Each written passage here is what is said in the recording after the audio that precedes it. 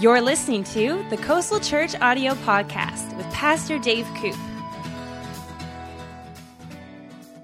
We are into a year, 2012. Our theme this year is God Has a Better Way.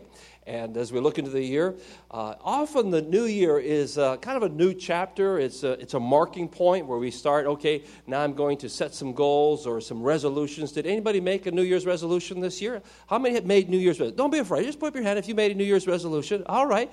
That's usually about a quarter. That's what we had in the other services. So good for you guys. Made New Year's resolutions. Some of us have done that and we didn't follow through on it. So we're just like, oh, I'm not even going to bother this year. And others like, no, I just want to live consistently. However you do it, that's fine. But I think it's good to say, I want to do things better this year. And as we go into our year, God has a better way. We really want to, as a church, learn God's ways this year. There's so much to say about God's way or ways in the Bible. If you get on a Bible program, lots available on the internet, and you just would type in the word way or ways when it occurs in the Bible, and go through the list of scriptures, and you'll find out that God has a lot to say about following His ways. So I encourage you to do that at some point. When the children of Israel were coming out of Egypt and going into the promised land, God over and over again said to them, follow my ways. Deuteronomy is basically a book with Moses' talks, his sermons, his messages. And over again, Moses would say to the people, follow God's ways. Follow God's ways. It'll be well with you. You'll live. You'll have a good life. Follow His ways. One of our key verses is Deuteronomy 5:33, where it says, you shall walk in all the ways which the Lord your God has commanded you, that you may live and that it be well with you. You can live, but not really live. You can live and really have an abundant life. That's what Jesus came to give us, was an abundant life. And when we follow God's ways, then we do really enjoy life, have a life, and it's well with us. I think if we had a show of hands this morning, all of us would say, I want 2012 to be well with me. Well, what do we do then? We follow God's ways. So this morning we're going to talk about, from the book of Proverbs, wisdom on discovering God's way, a better way. Not an idea. Ford had this advertising campaign called Ford Has a Better Idea. Ideas are good. Ideas are a thought, a suggestion, a possible course of action, a concept, a mental impression. But we're not talking about an idea. We're talking about a way, God's way, which is a manner of doing something, a person's characteristic, an habitual manner, a behavior. How does God want us to live? What are His ways? So we're going to Proverbs chapter 3. It's a great chapter, one of my favorites. I'm sure a lot of you recognize the verses here. Good chapter to meditate, think on. We'll be discussing it this week in our life groups. So if you have your Bibles, go to Proverbs chapter 3. We're going to read verses 1 to 10. So if you have it on your iPhone or your your BlackBerry, Blueberry, whatever you got, or you have a Bible with you in paper, that's great. And let's go to Proverbs chapter 3, 1 to 10, and we'll read these verses. My son, do not forget my law, but let your heart keep my commandments. For length of days and long life and peace they shall add to you. Add more days to your life. Longer life. We have a world that's looking for a longer life. As the baby boomers get older, they're thinking, how can I live longer? How can I add a few more days to my life? Last weekend, Cheryl and I were in Palm Springs. One thing nice about going to Palm Springs, we felt really young in Palm Springs because Palm Springs has a lot of retired people there. We go to a restaurant and say, man, we at 50-something, we feel pretty young here. This is good. And we notice that when you open a magazine, you watch a TV ad, it's all about how to look young or how to live longer. So there's this desire for us to live longer. Well, here in Proverbs it says, if you follow my ways, it's going to add some days to your life. So this is good stuff. This is, there's no pain, there's no cuts involved. You just look longer, look younger, live longer. So here we go. Adds peace to you. Number 3, let not mercy and truth forsake you. Bind them around your neck. Write them on the tablet of your heart. And so find favor and high esteem in the sight of God and man. It's something to find favor with people, to be esteemed, to be valued. Remember Mary Kay, in her training of her staff, she would tell her people that sold her cosmetics, everybody wears a sign around their neck. That sign says, make me feel special. And if you make people feel special, if you esteem them, you'll go somewhere in life. This verse says here, if you follow God's ways, man will esteem you, favor you, and God will favor you. This sounds like good stuff. Let's read on. Verse 5, trust in the Lord with all your heart. Here's all your heart. Lean not on your own understanding. In all your ways, again, all your ways, not 60%, not 70% of your ways, not 99% of your ways, all your ways. Would you look at your neighbor and just say, all your ways? All your ways. That's 100% of your ways. All your ways, acknowledge Him. Wherever you go, whatever you do, acknowledge Him. Acknowledge He's there with you. He will direct your paths. Do not be wise in your own eyes. Fear the Lord, depart from evil. It'll be health to your flesh, strength to your bones. Keeps you fit, keeps you strong. It's better than your vitamins. There's something about that. It affects the health of your body. In February, we're going to be doing a series on a better way to think. And we have Dr. Carolyn Leaf is going to be with us doing a seminar. And then in our services, she'll be here. And that's her specialty. She has her PhD on the way we think, the way the brain works, and how it affects your health. You won't want to miss that series. It's going to be very interesting on how the way we think affects our health, following God's ways. Then number 9, honor the Lord with your possessions, with the first fruits of all your increase, so your barns will be filled with plenty, and your vats will overflow with new wine. A lot of benefits in there for following God's ways, and we'll come back to those in a bit. But we want to start off today as we discover from Proverbs, God's better ways. Number 1 is trust in the Lord with all your heart. That's the first point. Trust. Trust is to believe. Trust is to put your weight on something, to commit it. If I trust in somebody with all my heart, if I trust my wife with all my heart, it means like I totally can be committed to her. I'm sure, I'm positive it's 100%. To trust in God with all our heart means I can put all my weight on what God says. It's like standing up here on this platform. I can put all my weight on this platform. I can jump on it. I could do a dance. If I could dance on it. I could run on it. But I can trust this platform. You have faith in the bench you're sitting on. You're trusting the bench as you sit right now. None of you came in and said, oh, wait a minute here. Let me just check this out here. I think it'll hold me. Wait a minute. No, I don't know about that. No, you trusted with all your heart. You sat on the bench and you trusted it. Well, similarly, we trust God with all of our heart. We don't trust everybody else 100%, but we can trust God with all of our heart. Sandler Training did a survey, and they wanted to find out who people trusted least. And so they did this survey, and we're going to get you to participate in the survey this morning and see how you compare to the national average. So if you have your cell phone, get your cell phone out. We're going to do a little survey quick this morning. And here's the survey that they did. Which profession do you trust the least? So if your banker did you wrong, and you said, man, I don't trust my banker, well, you would put, I trust the banker the least out of the salesperson, mechanic, journalist, politician, lawyer. And so what you have to do is just text 37607, and if you trust the politicians the least, I don't really put a lot of weight in what they say, then you would put job 5. Or if it's the journalist, I don't really trust what I'm reading, it would be job 4. If it's the salesperson, I trust them the least out of these that are listed, then you'd put job 2. So we'll let you do that for a few minutes, and then we'll come back to the survey. Proverbs 3 verse 5 says, trust in the Lord with all your heart. Psalm 91:2 says, I will say of the Lord, He is my refuge and my fortress. My God, in Him will I trust. By the way, you know that Psalm 91 is your 911 in the Bible, right? You got 911 on your phone. That's the 911 of the Bible. If you're in trouble, you go to Psalm 91, verse 1. Start right there. It's the 911 of the Bible. It's a chapter of safety and protection. You get to go to Psalm 91. Psalm 118, verse 8 says, it is better to trust in the Lord than to put confidence in men. Well, we're going to find out where we are as far as having confidence in men here in just a little bit. So we got 149. Anybody else left to text?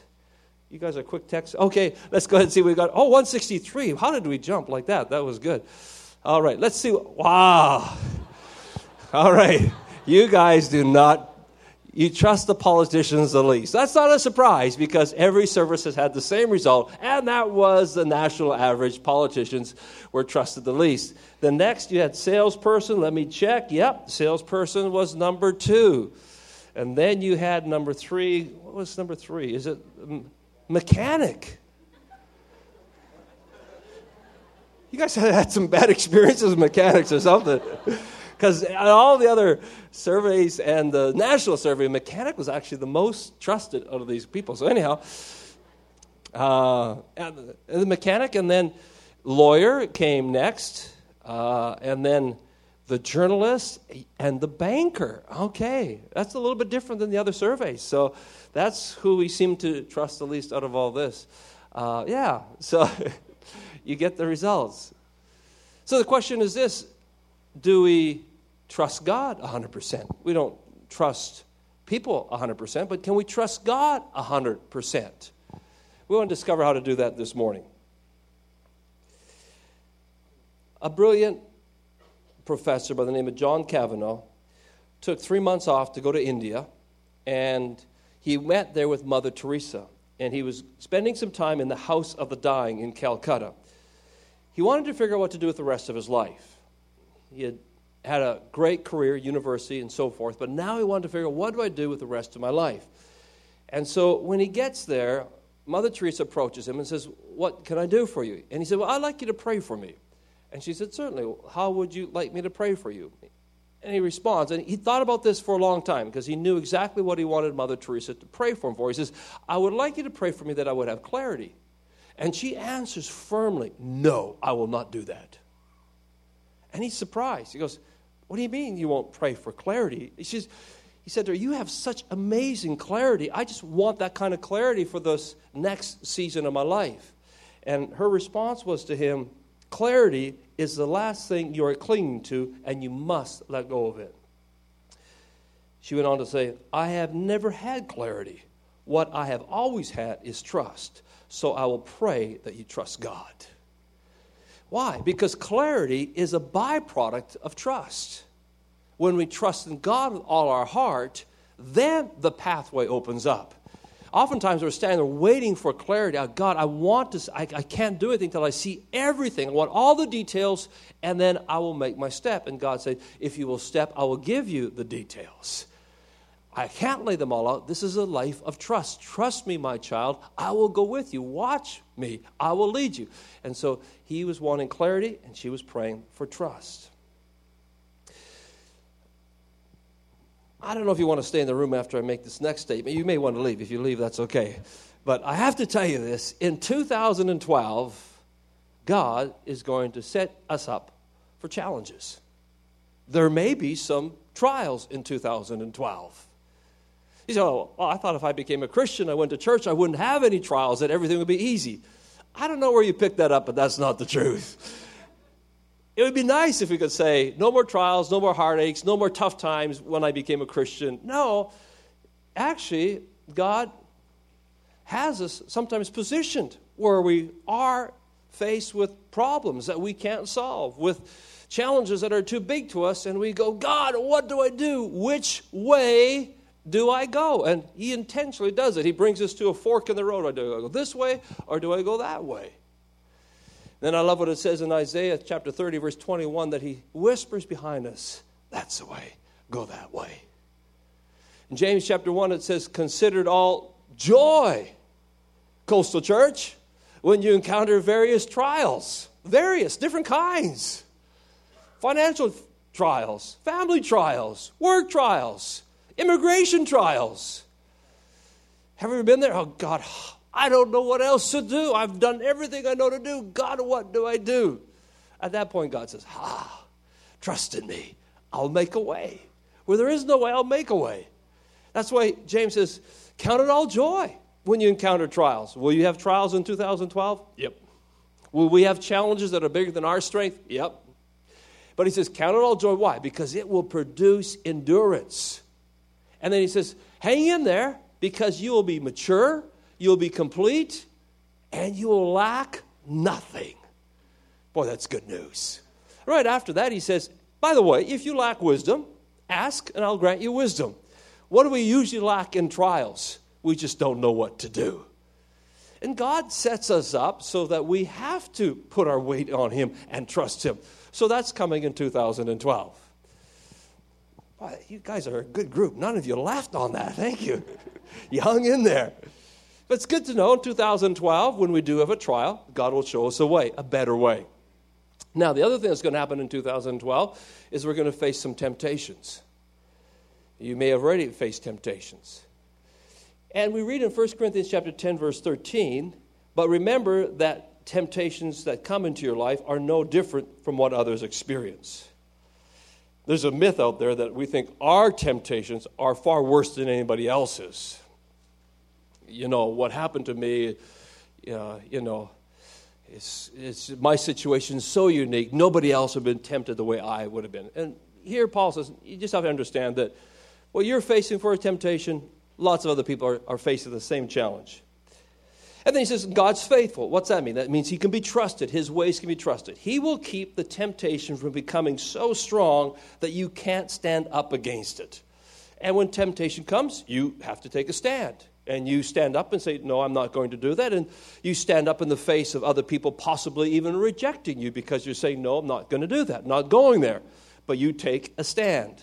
Then it goes on to say, and when you are tempted, not if you're tempted, when you're tempted, it's not 24/7. The devil is not omnipresent.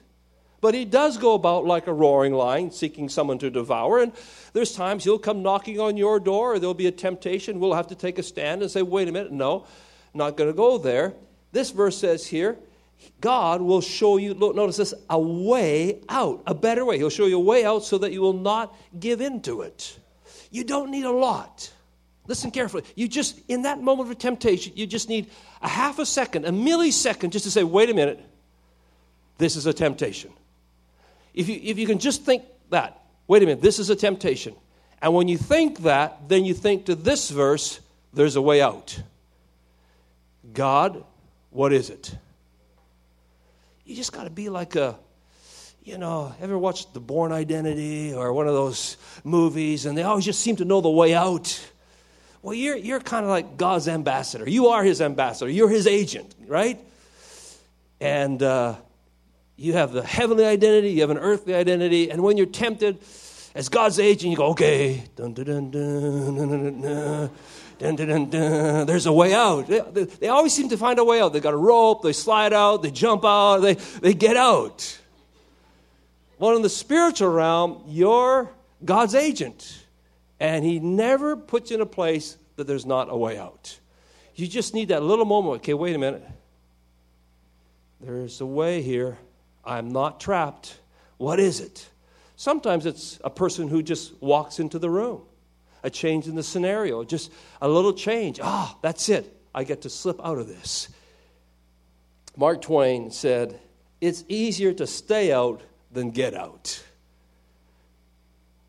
Once you're pulled into the trap, you got a mess to clean up. Now, God restores, God heals us, forgives us, but as the Bible says, obedience is better than sacrifice. I like what Chuck Swindoll said, there is no temptation. Where there is no temptation, there can be little claim to virtue. Sometimes the very fact that you're being tempted is just the fact that the enemy wants to trip you up because you're doing something for God. Don't take it as a negative. Take it as an opportunity. Rick Warren said, sin is thinking I know better than God, so I disobey and do it my way with money, time, sex, and everything else. God's way is always better than my way. The question is, will I trust him? Quickly, here's a few misunderstandings regarding temptation or myths. One, temptation itself is sin. To be tempted is not sin. Jesus was tempted. But yet the Father said, this is my Son whom I'm well pleased. Temptation is not sin. Again, to quote Rick Warren, action, not attraction, is the sin. Attraction to beauty and arousal isn't the sin. It just means you're alive. Arousal is an uncontrollable physiological response. But what you do with it is 100% within your control. Switch your focus. So, again, action, not attraction, is a sin. It's what you do with the temptation when it comes at you. But to be tempted is not a sin. Another myth is God is disappointed and displeased when we're tempted. No. Another one is we overcome all temptations by separation from it. If I just separate myself from it, I won't be tempted. No, God called us to be a light in the darkness. He called us to let our light shine. We're called to be in this world, but not of this world. And even if we separate ourselves and we lived on some mountain as a hermit somewhere, guess what? We'd still be tempted. So you don't separate yourself to be free from it. You walk in God's ways. Another misunderstanding is when I'm spiritually mature, when I get old enough, I'll no longer be tempted. That's not true. I was so surprised. I went to visit my grandmother. She was in her 90s in an old folks' home. And I asked her what I could pray for her for. And she asked me to pray for her for something she was tempted over. My grandmother in her 90s. I thought, grandmothers don't get tempted, do they? And I asked her that question. She said, oh, yes, we do. We have doubts and we have temptation. That's just in your 90s. I don't know, for whatever reason, I just thought when you get old that some place you just hit this mystical thing and no longer were you tempted or troubled anymore. You know what? That's a lie. And I prayed for her. Now, you're not tempted with the same thing. You know, I mean, when you're 10 years old, you're tempted to steal a cookie, but hopefully when you're 30, that doesn't bother you anymore. You get a different temptation, you know, when you get... What she was tempted with at 90 wasn't what you're tempted with when you're 30. It was a different temptation. But nonetheless, she still had to resist at that age. So if you're thinking, well, when I get to a certain age or I know enough of the Bible or something, I'll be left alone. No. We will stay alert. All of our days, we must stay alert. Be alert, the Bible tells us. Temptation is usually something we want to do. It appeals to our immediate desire, where a test is something we find difficult to do. There's a difference between a temptation and a test. Temptation usually tries to capitalize on your weakness to bring you down, where a test will take your weakness and make it a strength. When Martin Luther was asked how he overcame the devil, remember Martin Luther, the great reformist? They asked him, how do you overcome the devil, Martin Luther?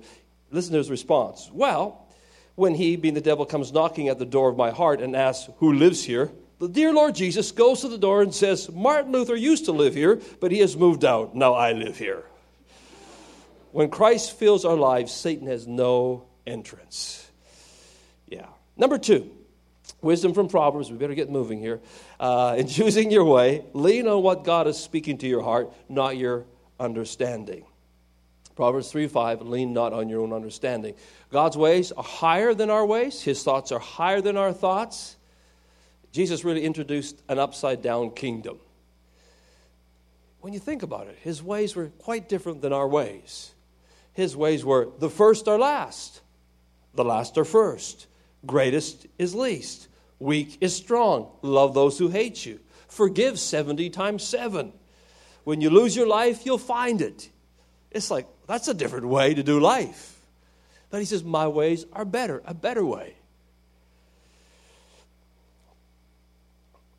David Smallbone, I don't know if that name rings a bell with you, but he was living in Australia.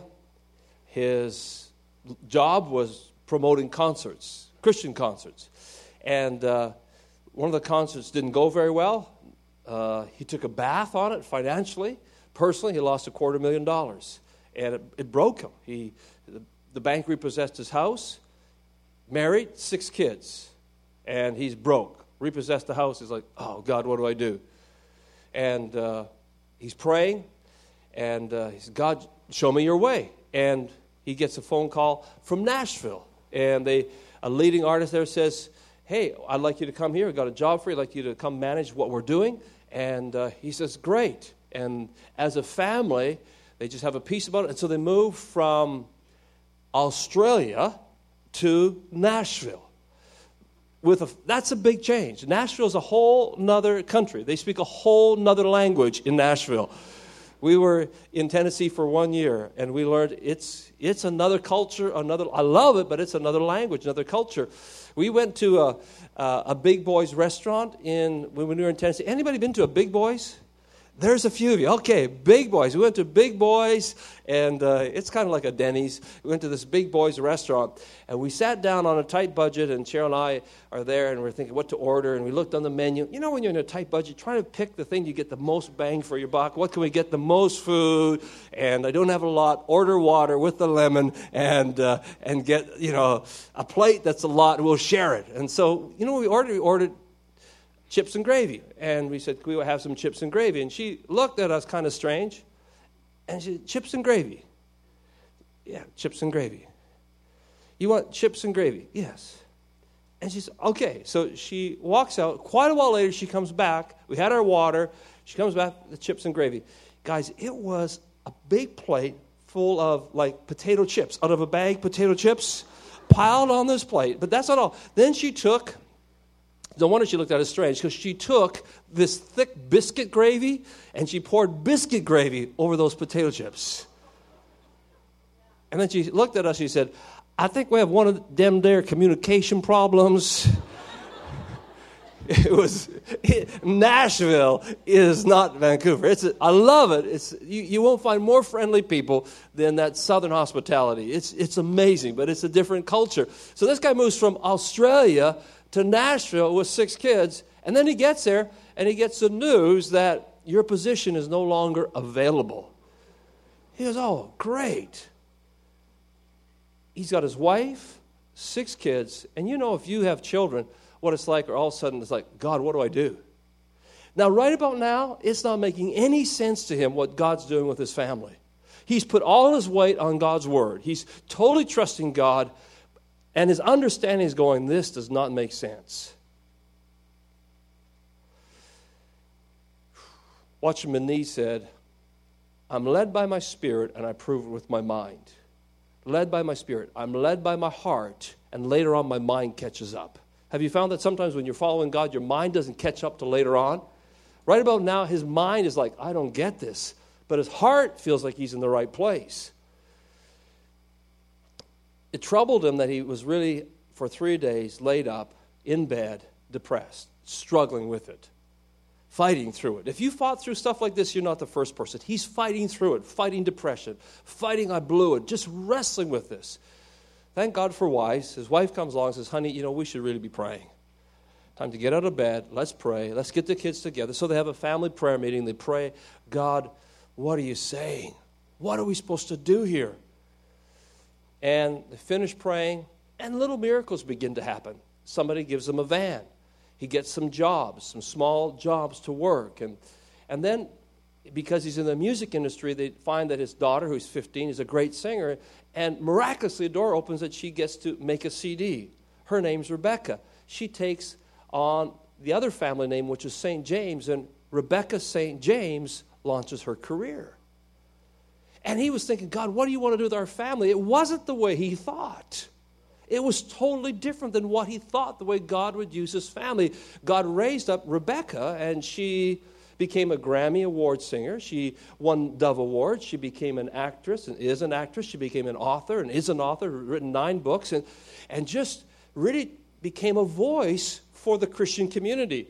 She was named one of the top leading women in the Christian world under the age of 40. She's 34 years of age today. Recently interviewed in December for a book she wrote. She wrote a book and just released this last year called What Is He Thinking? Because she was single till recently, and her challenge was, I can't figure out what guys are thinking. I'd really like to date one. I'd like to marry the right one, but I can't figure out what they're thinking. So she says, I'm going to write a book on it. It wasn't written for somebody who's 18 or in their 20s. Written more for people in their late 20s, early 30s, and so forth. What are guys thinking? And so she interviewed them, put a book together called What Is He Thinking? And really, it's a book about purity. It's a book about keeping yourself for marriage, whether it be from young or whether you've rededicated your life to the Lord and say, now I'm going to live for God, to live pure sexually. That's what the book basically was about. But she goes on this talk show with these 2 liberal guys. And I watch, I go, wow, you are one gutsy gal to get on there and to raise up your book, really raise up God's way and say, world, there's a better way. And believe it or not, there's a lot more people following that way than you think. And it was just, I really was encouraged by her standing up and saying, there's a better way. And where did it start? It started by a dad saying, God, I don't understand you, but I'm going to follow your way. And the end result is his daughter and their family really making a statement through that ministry. I really enjoyed the clip. I want to show it to you just for a little break of the message, and we'll get back to the message. And tonight on our Great American panel, he, a former Deputy Assistant Secretary of State, Fox News contributor, USA Today columnist, 5 co-hosts. He's the liberal guy with suspenders. Bob Beckel is back. He, a 2-time Emmy-winning actor for his work on Cheers. Murphy Brown, Sirius XM radio host, fills in for Howard Stern and has his own show. That's right. Jay Thomas is here. She, a singer, actress, author of the book, What Is He Thinking? What guys want us to know about dating, love, and marriage. Rebecca St. James. The person you need to talk to is him. Because the person I did talk to is you in the book. No, you interviewed me. You for the book. And yeah, I thought you didn't put in enough about me in this book. Oh, I'm sorry. No, that's Next book, I'll interview more. She doesn't have you from cover to cover? No, it was a very small part about me. He spoke about purity. I gave her a 1-hour interview. You talked about purity? Yeah, the importance of purity. I've heard it all. I bet you. What we're thinking? Is that the book? No, What is he thinking? What are guys thinking about dating? And you wrote a book telling people what guys are thinking. I interviewed guys about what they're thinking and what they're thinking about purity. These are good guys. There are good guys left. That's right. And I have a book out called The Guys That Lied to Rebecca. I did not lie to Rebecca. And I don't mean this to be rude. Here it goes. But it is not valuable to tell you the truth. It's only valuable to lie to you.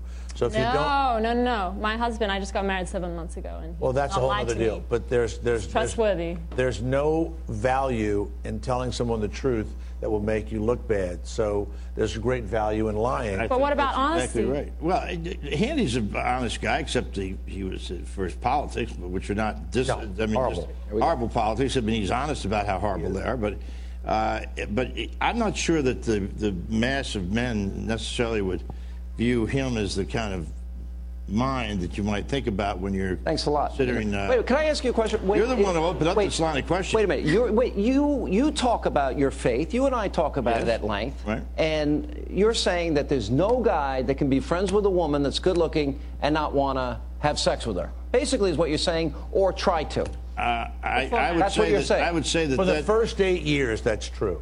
Yeah, that's There's true. a time, though. It takes a long time. I don't know many. You can be friends for like 7 or 8 years before you get over wanting to be with her. But what I am saying, and this is what the book, really shows, is that there are good guys left, because I married an amazing one. He waited for me 28 years old, and I interviewed other guys like him that are committed to purity. Why do we make fun of people because they follow their faith, and let's say they wait for that person until they get married? And we're going to talk about Tim Tebow later. Here's Tim Tebow. He believes in God. You catch what he said at the end. Is why do we make fun of people that follow their faith? So here's a little warning for you. If you want to follow God's ways, a better way, some people might make fun of you. You may find yourself like Rebecca St. James, taking a stand and around liberal people who challenge your position. So you really need to be grounded on where you're standing. The good news is that where you are standing, it will hold your weight. In the length of time, you'll find out it held out. Because when you start, Jesus said, the broad way, a lot of people go down it and they think, hey, it's all good. If it feels good, do it. That type of attitude, and we go down that road and we think, hey, I'm young, I can do whatever, I can live liberal whatever way I want to, and but something interesting happens. Just follow the human family down that road, and you'll find it gets tighter and tighter and tighter, until one day there's a prison, and you're saying, God, get me out. And he does. Or you can take what God says is the narrow way. And people will call you narrow. But when you walk down that way, you find it leads to freedom, it leads to strength, it leads to courage. Just track it. Track it 20 years. Track it 30 years. You can stand on God's ways. Put all your weight on it. We must move along. Number 3, wisdom from Proverbs on discovering a better way. Ask God for his way in small matters, in big matters, because it says in Proverbs 3:6, in all your ways acknowledge him. He'll direct your paths in every little thing. Now, God has a blueprint for your life. That makes sense. And when you look at a blueprint, you'll see big pictures and you'll see little intricate things. When we renovated this building here, we had blueprints for the renovation. And there's big pictures of the outside and so forth. And we go to God for big things. But God's actually really interested as well in the little things of our life. In that blueprint for this renovation, there's bolts, certain kind of bolts. On this side of the building are buttresses. If you look outside on this side of the building, you see these iron buttresses that come up against the wall. And they bolt into the wall. And then there's connectors that kind of like in an L shape. There's steel beams that now run underneath this floor that connect to that. And they're connected with these certain bolts. And the bolts are designed by engineers. And this whole mechanism makes this building seismic proof. It's a seismic upgrade, they called it, so that if we had an earthquake, we'd be safe in the building. That's good news.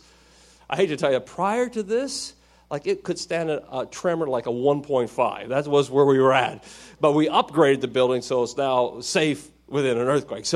But in that, there are these little bolts that are in this building. They're little details. But in the overall scheme of things, how many know those little bolts are really, really important for the overall thing of the building? And in our life, we've got little details. But in God's plan, blueprint for our life, those little details are really important. So he says, in all your ways, big or small, commit your ways to me. Don't be afraid to ask me in all the ways that you're going for my input, for direction.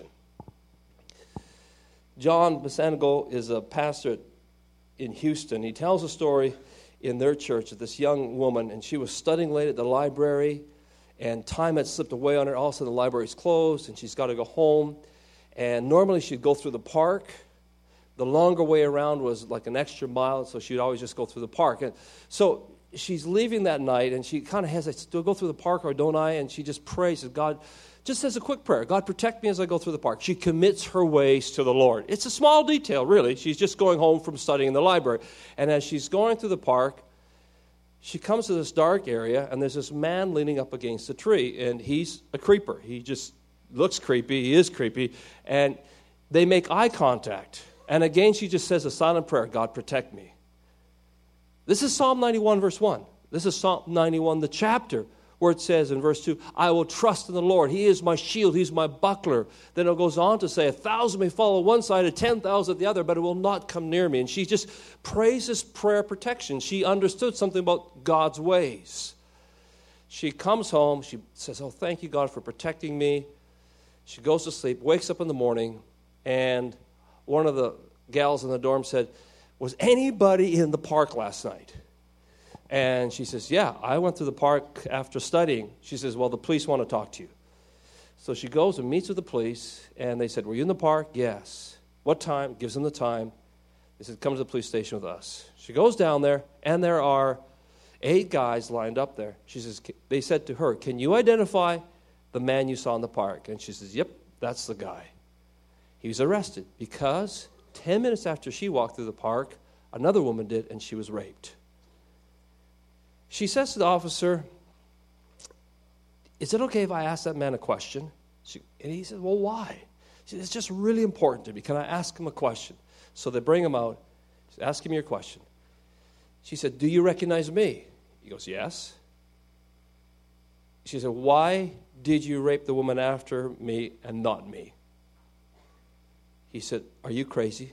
There's no way I would have touched you with the size of the guy that was walking beside you. Angels. He will give his angels charge concerning you.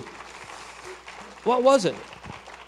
This is just, I will commit my ways to the Lord. Small detail, but worth committing your ways to the Lord. Number 4, we have to move along here.